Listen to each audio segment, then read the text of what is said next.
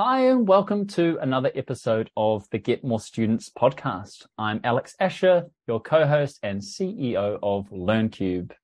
And I'm Herbert Gerser, founder of Herbert Gerser Digital. And today we are going to be talking about how to create emails that convert. Email marketing is, before I go on about how important I think email marketing is, we should really be introducing our guest, who is Lauren Martin. Yes. Lauren Martin is a creative copywriter and really focuses on the education sector. So we're in for a real treat. And I was going to say, why it's so important. But actually, we've got to ask the expert here. So Lauren, first of all, thank you so much for joining us. Thank you for having me. Welcome. Now, your first task and your first question is, what is the importance of email marketing? Wow, big question. Where do I begin? So email marketing is extremely important for one main reason, and that is because it's the only marketing channel that you own. So in recent months, I know that a lot of teachers who have an Instagram presence have noticed that there have been some changes to the algorithm. People aren't getting as much reach or engagement as they were before, which has really highlighted how important email marketing is. So when you start building your email list, you are basically asking people to opt in, to agree to be on there and to be marketed to. So at the point that they've done that, they've basically told you that they want to hear from you. And they're interested in what you have to say, which is why it's a really important channel to build. I'd say probably from the start of launching a teaching business. Then email marketing is also really important because it allows you to create a more personal connection with your subscribers.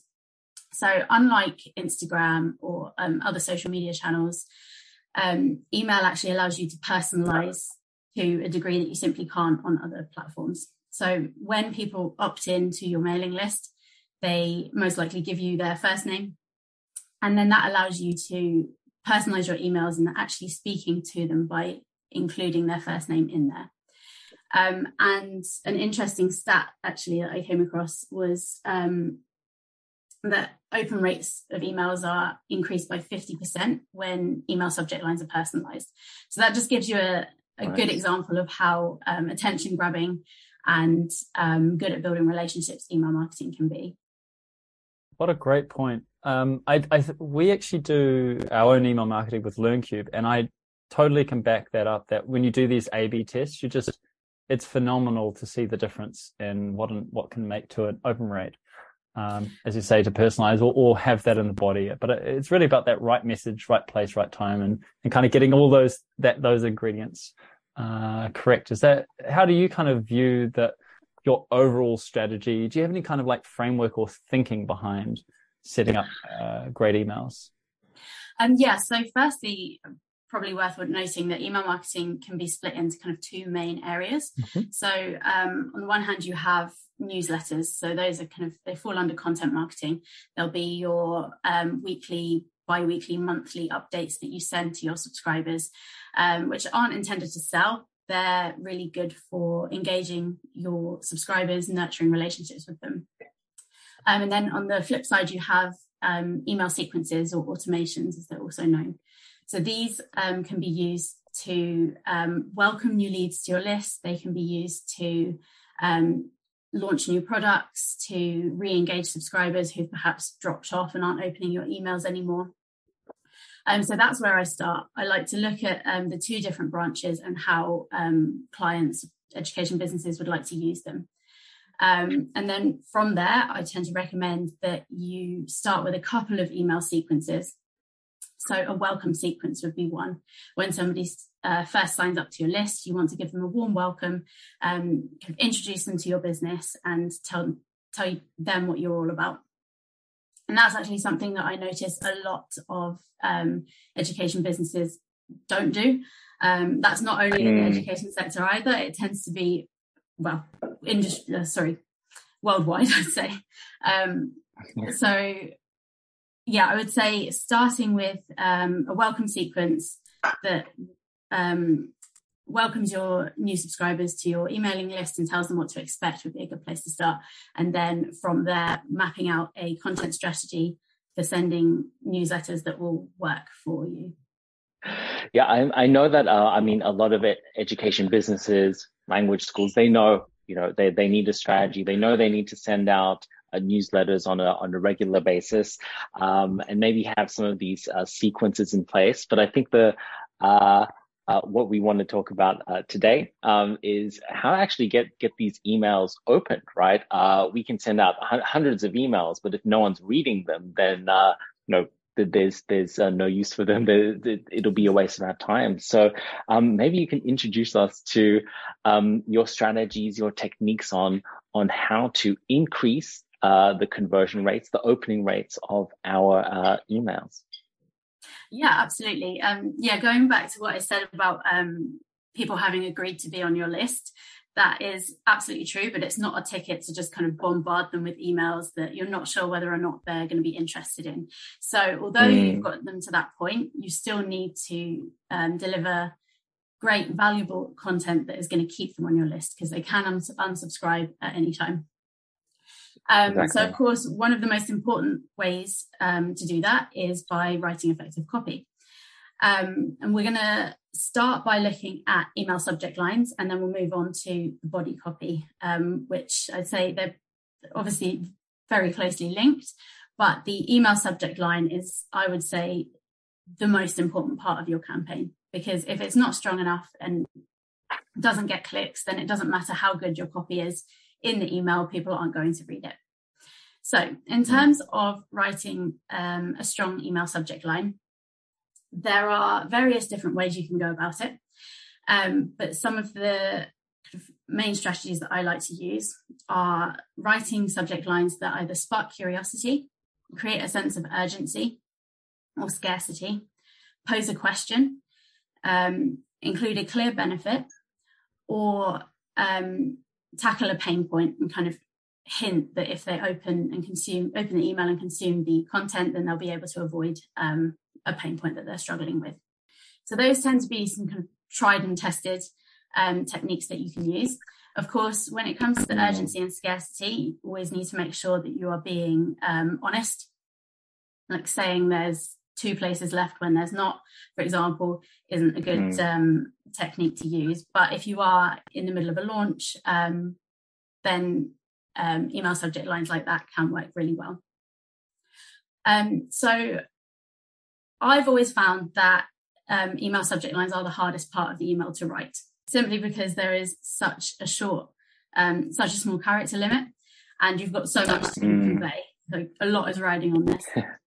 So what I tend to do is, before I start writing an email, I will write a kind of rough working title, and then finish the email body, and then go back to the subject line and pick out the kind of most intriguing, most hard-hitting parts of the email that I can then adapt to use for the subject line. That makes sense. Then, in terms of the writing style, it's important to keep it short, concise, and easy to view on a mobile. So, for example, when you're writing emails on desktop, which I assume a lot of people will be doing, it's easy to go kind of over a character limit without really realizing. So it's important to check that back on a mobile device, so that you know that your subscribers will be able to see the entire title. Then also, another really good strategy to use is personalizing, like I mentioned before, personalizing the subject line. So actually using the first name tag in there to tie your message directly to that person. I don't have a stat to hand, but I do know that when people see their names, it's a lot easier to grab someone's attention when you're using their name. So if they're scrolling through their inbox and there's a bunch of kind of generic subject lines, one with the name in is going to stand out.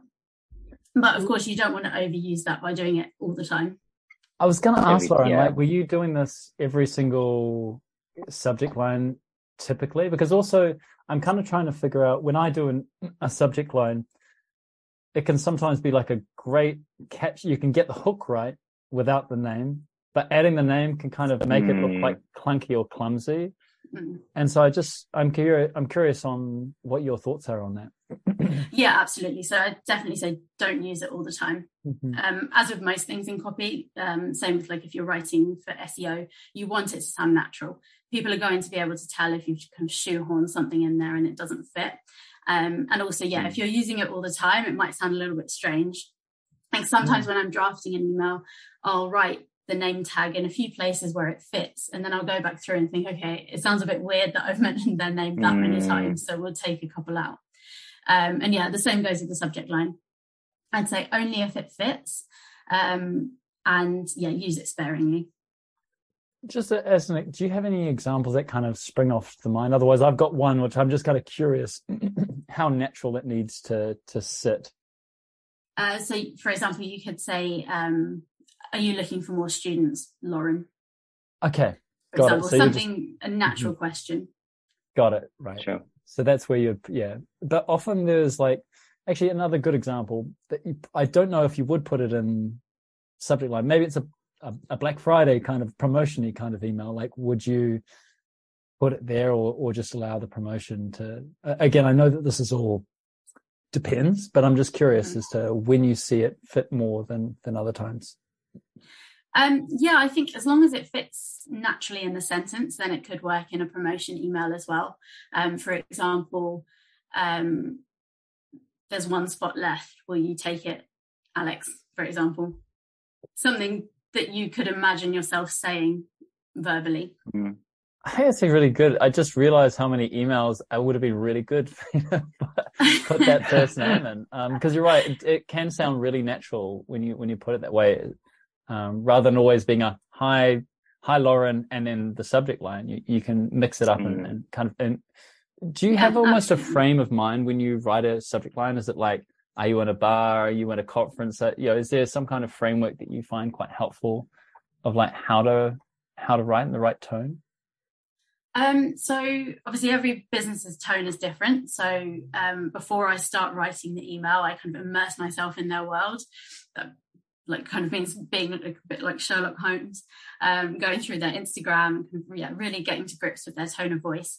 So then by the time I've written the email, I'm kind of in that frame of mind, and I tend to kind of picture myself in their world. So like their kind of clients, how they speak. So that's how I do it rather than picturing an actual environment.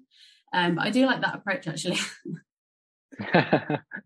Try it out. I'm definitely learning. I'm writing a lot of notes here. My other question is, should you include emojis, for example? We've played around with them ourselves, and sometimes it works, sometimes it hasn't. Do you have any of your own anecdotal or even statistical information? I do have a statistic. So in recent years, emojis were shown to increase email subject line open rates by, there was a stat saying 56% of brands using emoji in their email lines had higher open rates. So obviously that kind of enticed a lot of people to start using emojis, but then it kind of went in the opposite direction. Same with the first name. If you're using emojis all the time, then it's just going to get a bit tiring.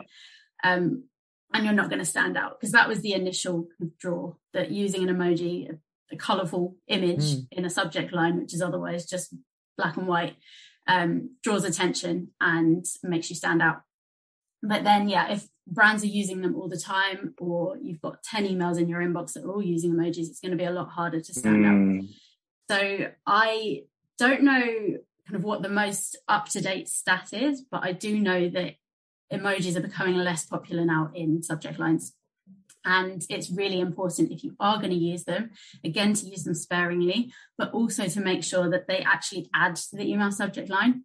Because, for example, if you're saying something like, if you've got the word world in your subject line, you don't need to have the emoji of the world there.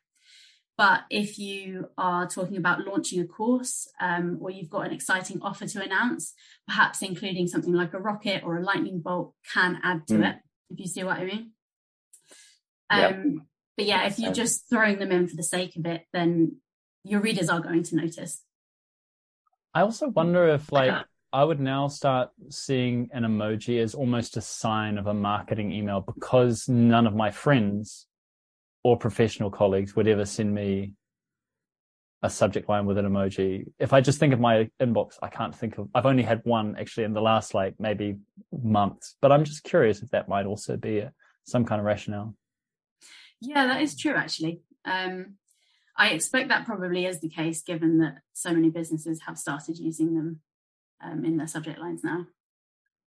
I've got another one on particularly around promotions. Like I think when you're doing, I found writing subject lines around like, hey, there's a pain point, and kind of like eliciting a response to that pain point is an easier one. I'm going to use more first names, of course. But promotions is a really hard one for me. I don't want to get caught in a spam filter, and I also don't want to erode trust that I've built having offered a lot of value through the emails. Do you have any suggestions or ideas around that? Yeah, so there's a few kind of spam trigger words and things that you should avoid. For example, using words like free can be considered spammy. Writing things in capital letters can also be spammy. I mean, what about things like, particularly coming up to Black Friday, it is almost all about the offer, which is almost always about some kind of deal and discount. Can you, or should you even avoid trying to put it there? Like you can be kind of like, hey, we've got an offer for you, but if I'm a reader, I'm like, yeah, okay, so does everybody else. Like, should I be bold enough to kind of say, hey, this is the offer, and kind of have that as the attention grabber in the subject line? Or is that too likely to get pulled up by a spam bot and then, doesn't get results either way? I'm unsure. I just find that particularly promotions is a hard one for me to understand. Yeah, no, I understand. So using numbers is okay. So I think sometimes it can definitely be the best choice to actually include your offer in the subject line, especially if it's a limited time promotion or something. Something else though that kind of goes in your favor in terms of coming across as spammy or not is making sure that generally all of your emails are well received. If you are spamming people, then they're more likely to flag you when you are promoting things, because the deliverability rate isn't as high. So if you've got a general track record for sending good, valuable emails, then it's less likely to be a problem. But then equally, if you're worried that the actual copy is going to look salesy, then I think keeping it specific is always a good way to go. So if you're offering 10% off, you can say that, and it should be absolutely fine in terms of not being flagged as spam. Okay, interesting. So it's like, get the free first few months. Is that more likely to be hit by a spam situation than like a 20% off for this week only kind of thing? Yes. Interesting. Okay. Very good ideas. Also, do you have a rough rule of thumb of what you feel is an acceptable unsubscribe rate, which I'm assuming is what you're kind of talking about with like, is that what you're looking at, or more? I mean, the spam rates often, but unless you really are quite spammy, should be pretty low. But is it your unsubscribe rate that you pay much attention to? Yeah, I definitely recommend keeping an eye on the unsubscribe rate just as much as you keep an eye on the open rate, click-through rate, etc. A lot of people can get kind of like almost like offended if they see people unsubscribing from their list. But first thing I'd like to say is that it's not an insult. We all subscribe to probably hundreds of mailing lists, and we don't always open them. And sometimes you just decide to open this one email, and then you decide on that day you're going to unsubscribe. And often it's not because of the content, it's just because you've subscribed to too many things and you haven't been engaging. And that goes back to the importance of welcoming your subscribers to your list and kind of building that connection as soon as they subscribe and they're like as hot as they can be. But I think it's also fine to have people unsubscribe from your list, because maybe they are not leads anymore. They have moved on, and you're kind of cleaning your list. So as long as you're not, in the multiple percentages per email, then I think and having unsubscribers can be a good thing. Yeah, absolutely. And then in terms of a percentage, I think you want to be aiming for think the average is around less than 1%, maybe 0.7%. Yeah.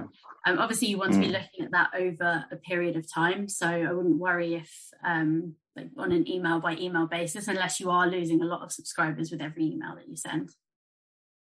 Fantastic. Well, this seems like a good part of moving to the second section, which is really about how do we improve conversions? And that goes back to probably where also your skills will come through, which is on the body of the email. Take us through some of your key tips, and then let's have a chat.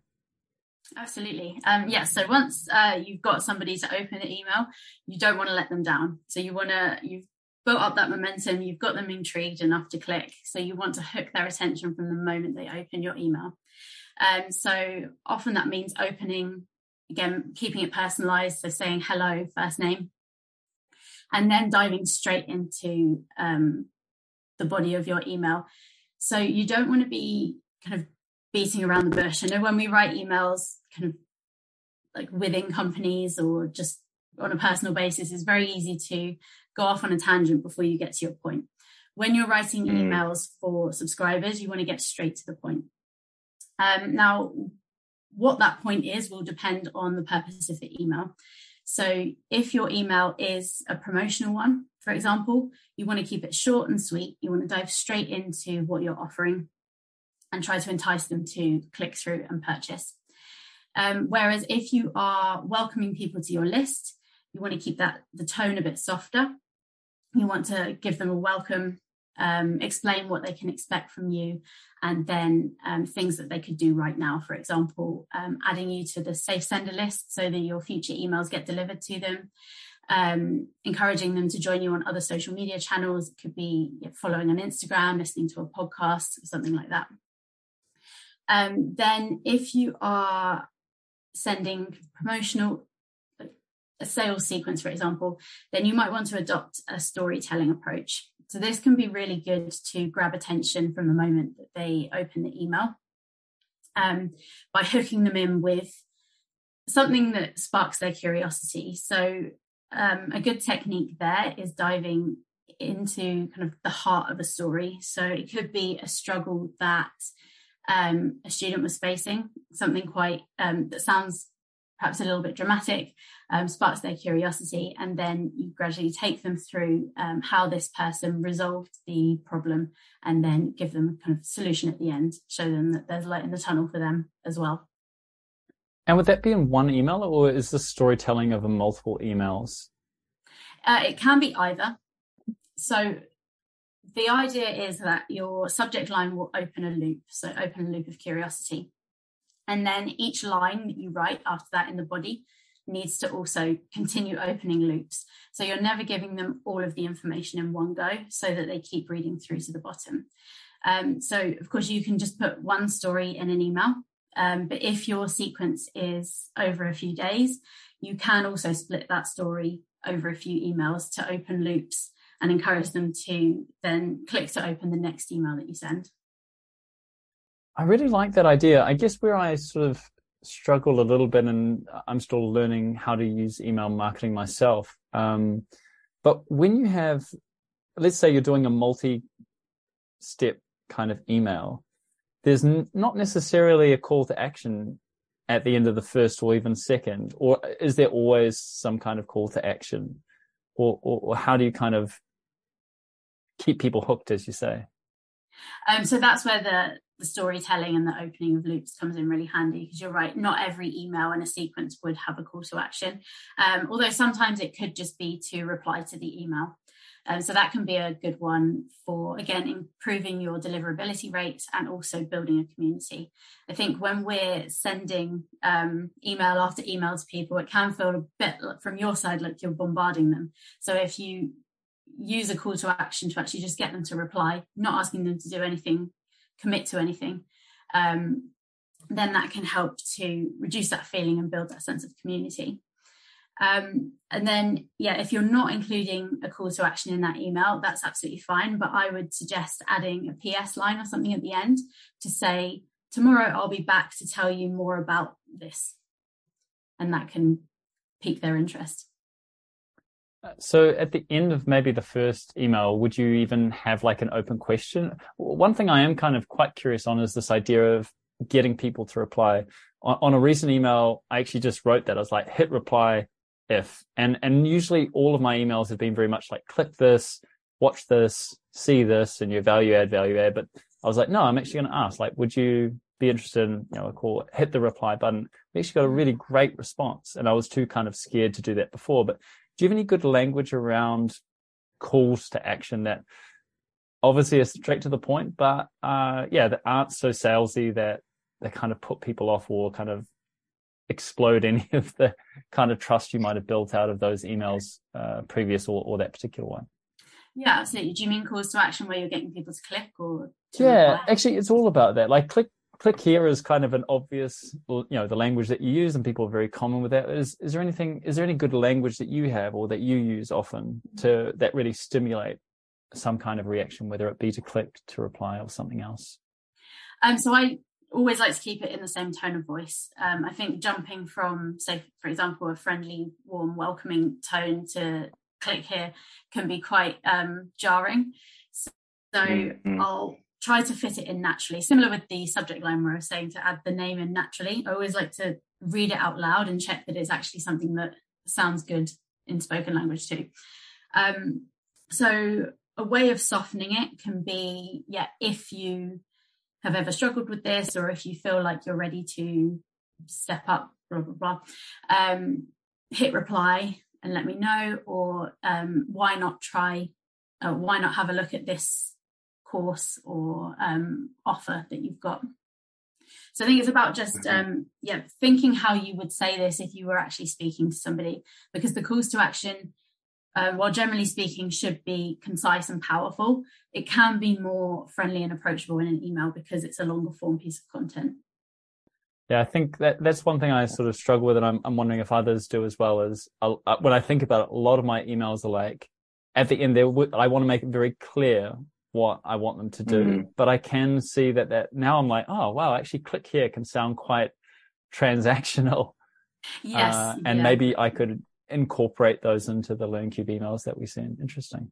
If you're ever in doubt, just read your email out loud and see how it sounds to you. Because when we're writing, it can be quite easy to get lost in what you think sounds good. And then when you actually read it out, actually. So did you have anything else around best practice around call to action and asking for replies? If you're asking for replies, it can be good to relate what you want them to do back to what you've been speaking about. So for example, if you've been talking about ways to improve a certain skill, then you can ask your readers, what do they struggle with related to that?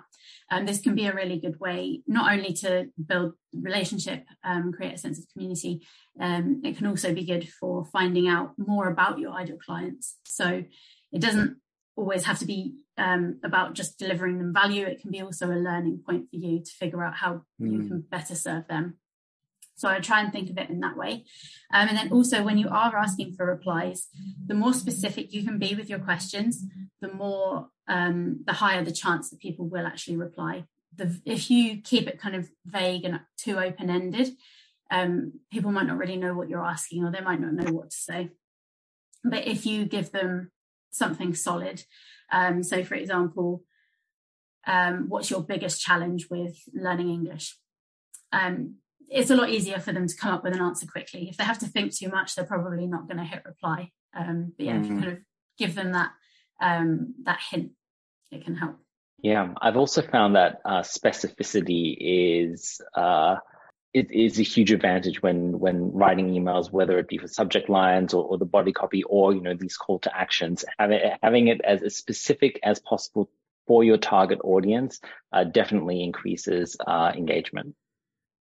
Yeah, absolutely. And I think once you start to realize, once you start to keep specificity in mind and you reread some of your copy, you find that a lot of areas that you can be more specific, and then it instantly makes it more powerful.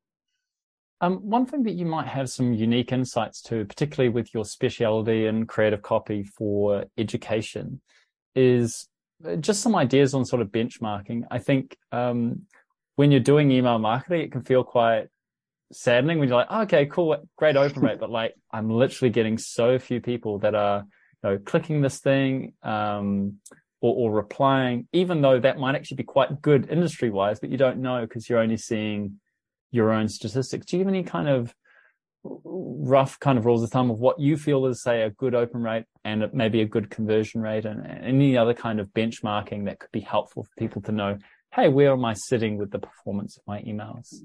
Yeah, absolutely. So a good open rate would be around 20%. That tends to be industry-wide, across different sectors. And then in terms of conversion rate, you'll be looking at 5 to 7% is good. So obviously that doesn't look like very much, which is a good reason to build your email list. Because if you have a small email list, then you are likely to see a lot less conversions, basically. With that conversion rate, I think sometimes, and I even get confused myself, you've got click rate, you've got click-through rate, and then you've got conversion rate. And can you just be quite clear on what you mean by conversion rate? And is it 5% of the 20% that open, or is it 5% of all of the people that receive that email? So basically a quarter of the people that would say receive something. So that would be 5% of everyone. Yep. Yes. And there was one thing I actually only learned recently, that Apple changed the way that they, there was some kind of technicality with open rates. So basically not all email platforms can now document open rates from Apple devices. So that might skew the open rate somewhat. I'm not sure how kind of relevant the open rate is, considering that most people do use Apple devices. But it's still worth keeping an eye on. It's very true. Actually, in my in the email software that I use, they have a separate number for Apple users' open rate. So which only just appeared very recently. Yeah, so I guess if you can see that stat, then it will be helpful. But based on that, it would be better to be looking at click-through rates and conversion rates instead to see how well your emails are performing. When you're doing your A/B testing, so we use a particular system, and it's like, do your A/B test, and it will send it to the rest of the list after usually 4 hours or something. Do you have any thoughts on whether you optimize by conversion rate, click rate? In my particular system, it's click-through rate. But would you still use open rate or click-through rate, for example, as the thing that you trigger the email to go out to the rest of the list? Yes, I would still use open rate. Still use open rate. If they haven't opened it, then you can resend it. Great. Well, those are I've got a lot more questions, but we are probably coming to the end of our time. I did notice a little message here on formatting the email body. Do you want to just tell me about what you mean there? Yes, absolutely. So, of course, what you write in your email is probably the most important thing, but copy isn't only about how it's written, it's also about how it's formatted. Mm-hmm. So in order to keep people engaged and actually wanting to read your copy, you need to pay attention to how you lay it out. Because if you've got a big block of text that looks overwhelming to look at, it doesn't really matter how good your copy is. It's very unlikely that people are going to keep reading it. So when we're reading on any device, but particularly on mobile, we want to be able to skip from line to line very easily. You don't want to be presented with something that looks like an essay or a book. So when you're writing your emails, I suggest starting a new line every 1 or 2 sentences, depending on obviously what the topic is, what the purpose is. You can also break it up with emojis. I know we spoke about them in terms of the subject line, but they can also be good in the body copy as well. But I would mainly use them there to make it more visually appealing and easier for the reader to read. So, for example, if you've got bullet points to say, you could use an emoji to start them. It just breaks it up visually.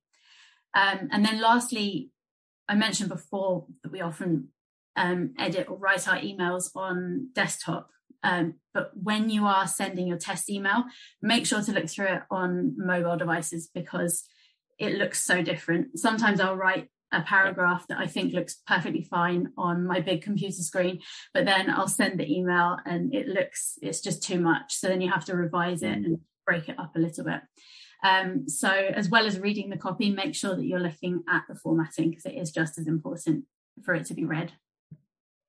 My last question on there, and I've been doing my own A/B testing on this. Do you have any of your own experience with whether you use plain text or whether you use design templates? Particularly, you talked about the newsletter, that's one thing, but also you talked about sequences. So I'd be particularly interested in that sequence aspect.